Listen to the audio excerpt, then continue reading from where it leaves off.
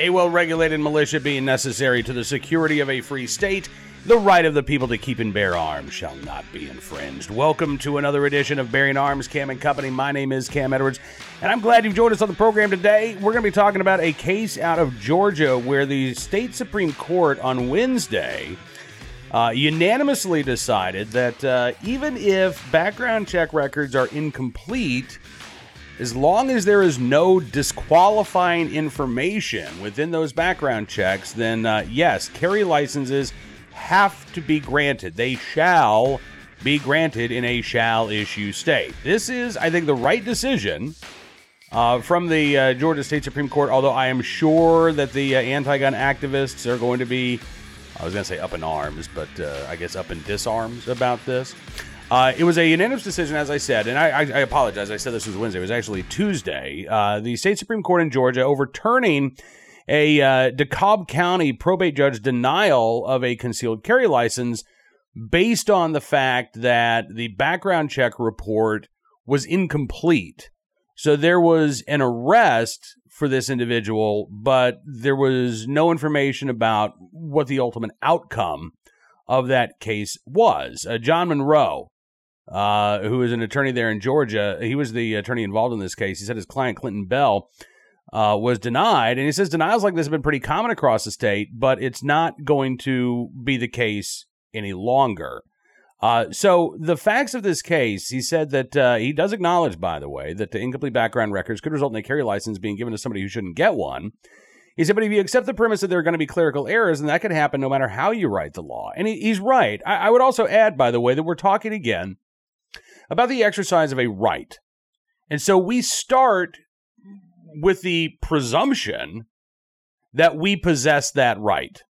And it's up to the state of Georgia to show otherwise. Now, if they can show otherwise, then they can deny that concealed carry license. But if they can't show otherwise, if they can't show, oh, look, this person's disqualified, you shouldn't have your right stripped away from you on the chance that the records might show that you are a prohibited person when the records do not show that you are a prohibited person or that you are disqualified from exercising your right to keep and bear arms. That, to me, seems pretty simple. Now, in this case, 2018, a DeKalb County probate judge, Bedelia Hargrove, denied Clinton Bell's application, noting that the background report showed that Bell had been arrested in 1986 by police in Atlanta, accused of pointing a gun at another person. It failed to state the ultimate outcome of that case. Charges, apparently, by the way, in that case, were ultimately dismissed. He was never, or at least he was never prosecuted for the arrest. But DeKalb County still declined to issue him his concealed carry license. Cherokee County probate judge Keith Wood, quoted by the Atlanta Journal-Constitution, as saying that many reports show applicants have no criminal histories, or if they do show the dispositions of the cases. But he says it's not out of the ordinary for judges to get incomplete reports with outcomes that are hard to track down. He said we're relying on agencies to input information into the system, and sometimes that's not done correctly. And again, that's an issue. It's an issue for those departments. It's an issue perhaps for the probate judges, but that should not be a disqualifying factor for the individual who is seeking a Georgia carry license or a carry license in any other state. As I said, this was a unanimous decision here by the Supreme Court. The DeKalb County Attorney's Office said that the probate judge was authorized to deny Clinton Bell's application. They argue that state law prohibits probate judges from issuing licenses to, quote, potentially dangerous individuals, also requires judges to make determinations based on appropriate background reports. And the county said, well, if a judge receives a report with incomplete information, then the judge can conclude that the report is not appropriate for its intended use. But the state Supreme Court judge who wrote the unanimous opinion, Justice Verda Colvin, said, Again, this is a shall issue system we're talking about here. Georgia law says that a judge shall issue a license unless there is a factual finding that the applicant is ineligible to receive one. She wrote, mere speculation or uncertainty about an applicant's qualifications for a weapons carry license cannot support a determination that an applicant is ineligible or disqualified. Colvin added that the court was unpersuaded by the county's argument that probate judges should be given greater discretion to deny carry licenses to protect the public from dangerous people, saying, quote, balancing policy considerations is a job for the General Assembly. It is not for us to second-guess the General Assembly's policy determinations. I would agree with that. I do kind of wish the judge had gone a little bit further there, but maybe, she felt like it wasn't her purview. But again, you don't have, and you shouldn't have, the state should not have broad leeway to deny you any of your constitutional rights based on mere speculation or the possibility that you might engage in criminal activity as a result of you being allowed to exercise your rights. That's not how rights work. Not even in DeKalb County. And again, I'm really, really pleased to see that the justices on the Georgia Supreme Court came to the right conclusion here. Again, when we are talking about a fundamental right, whether it is the freedom to worship, whether it is the right to keep, whether it is the right to bear arms, whether it is our a right to be secure in our persons and property, those rights can and must be respected by the state. Otherwise, we're not talking about rights at all. We're talking about rights that have been turned into privileges by bureaucrats and elected officials. And again, this was I think, not just the right call to make, but considering the unanimous verdict by the Georgia State Supreme Court, looks like this was an easy call for the justices as well. We'll keep our eyes on this case. I mean, I don't know what the state of Georgia can do. I guess DeKalb County could try to move this case to federal court, but I don't think that's likely to happen. I think that this is likely to actually be a decision with some teeth to it, and hopefully good news for those individuals who have been denied their licenses in the past because of the inability or unwillingness of departments to do their job. All right, now let's turn our attention, speaking, by the way, of departments not doing their job correctly, let's turn our attention to today's armed citizen story, our good deed of the day, and our recidivist report. We will start there. The story burns me up. Charges dropped against suspect in Miami-Dade banquet hall mass shooting.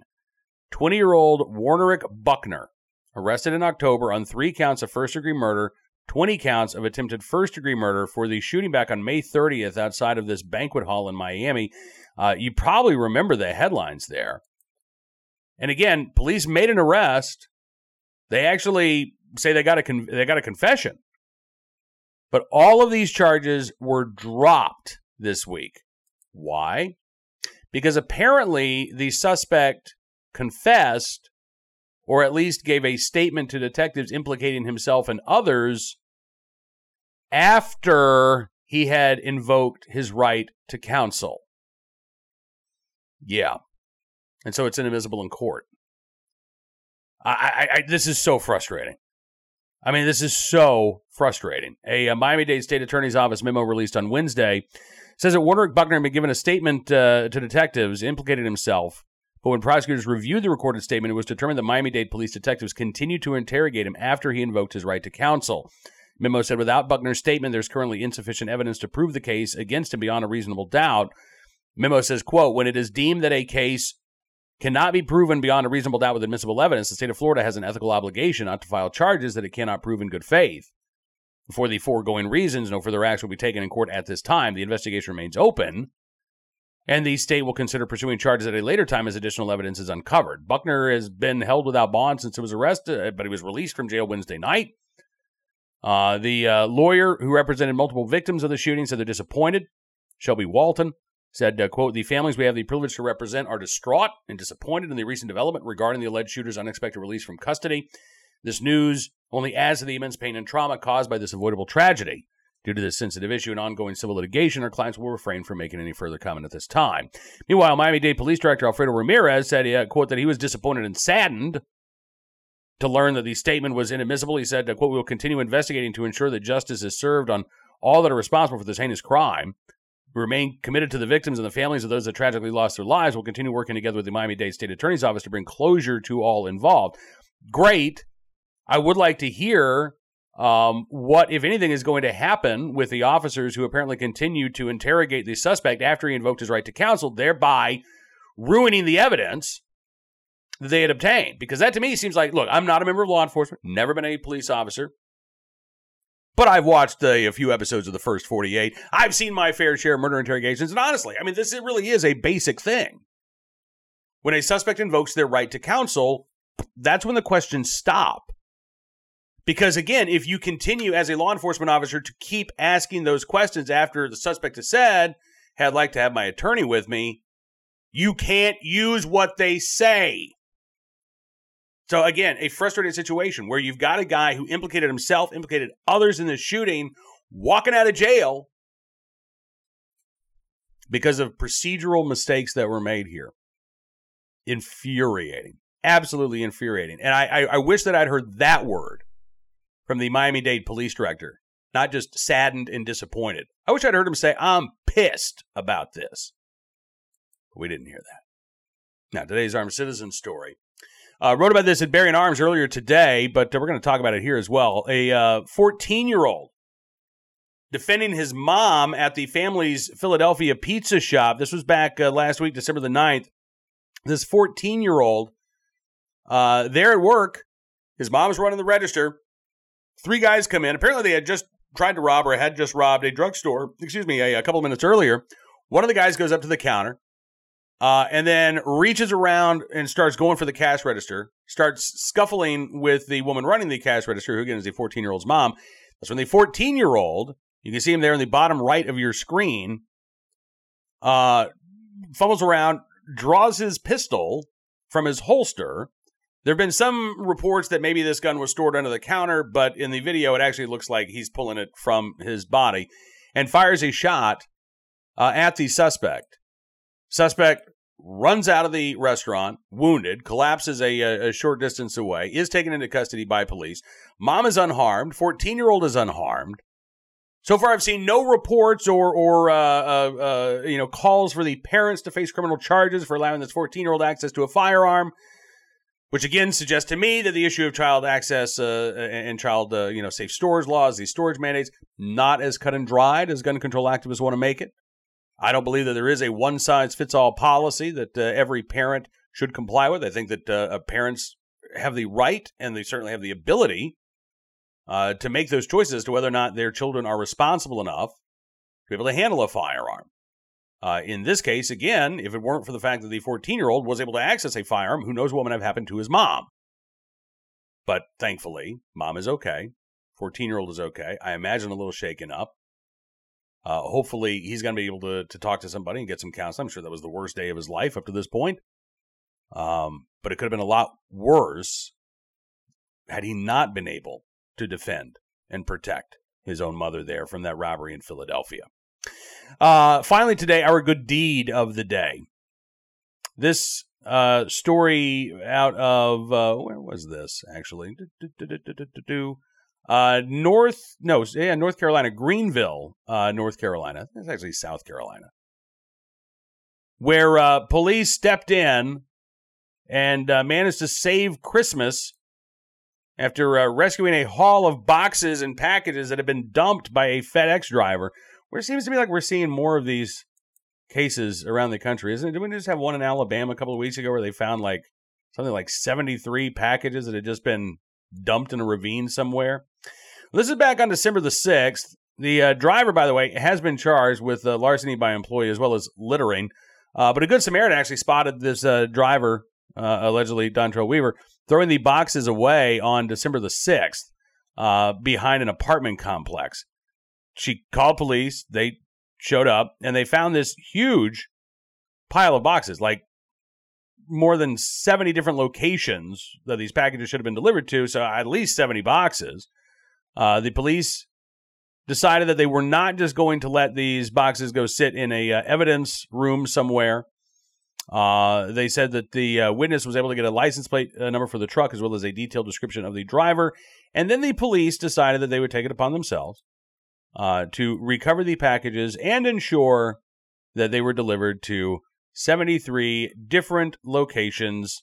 Of course, not before posing for a picture with the boxes, but yes, Christmas is saved thanks to the officers there in Greenville. And again, glad to see you in the right place at the right time, willing and able to do the right thing to ensure that some kids, and who knows, maybe a few adults as well, have a very Merry Christmas. All right, that is going to do it for this edition of Bearing Arms Cam & Company. I want to thank you for being a part of the program as always. We will be back with another show on Monday of next week.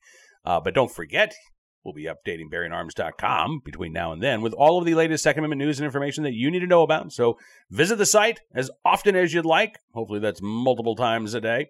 Also next week, just to let you know, I'm going to be sitting in for Eric Erickson on his radio program, which is nationally syndicated. I don't know what all of the stations are, but you can find out more information if you just do a internet search for Eric Erickson Show. That'll be noon to 3 Eastern Time, live next Monday, Tuesday, and Wednesday. But yes, we will be doing Barry and Arms Cam and Company as well. So you get I guess you're going to get sick of me by the end of next week, I think is what I'm saying here.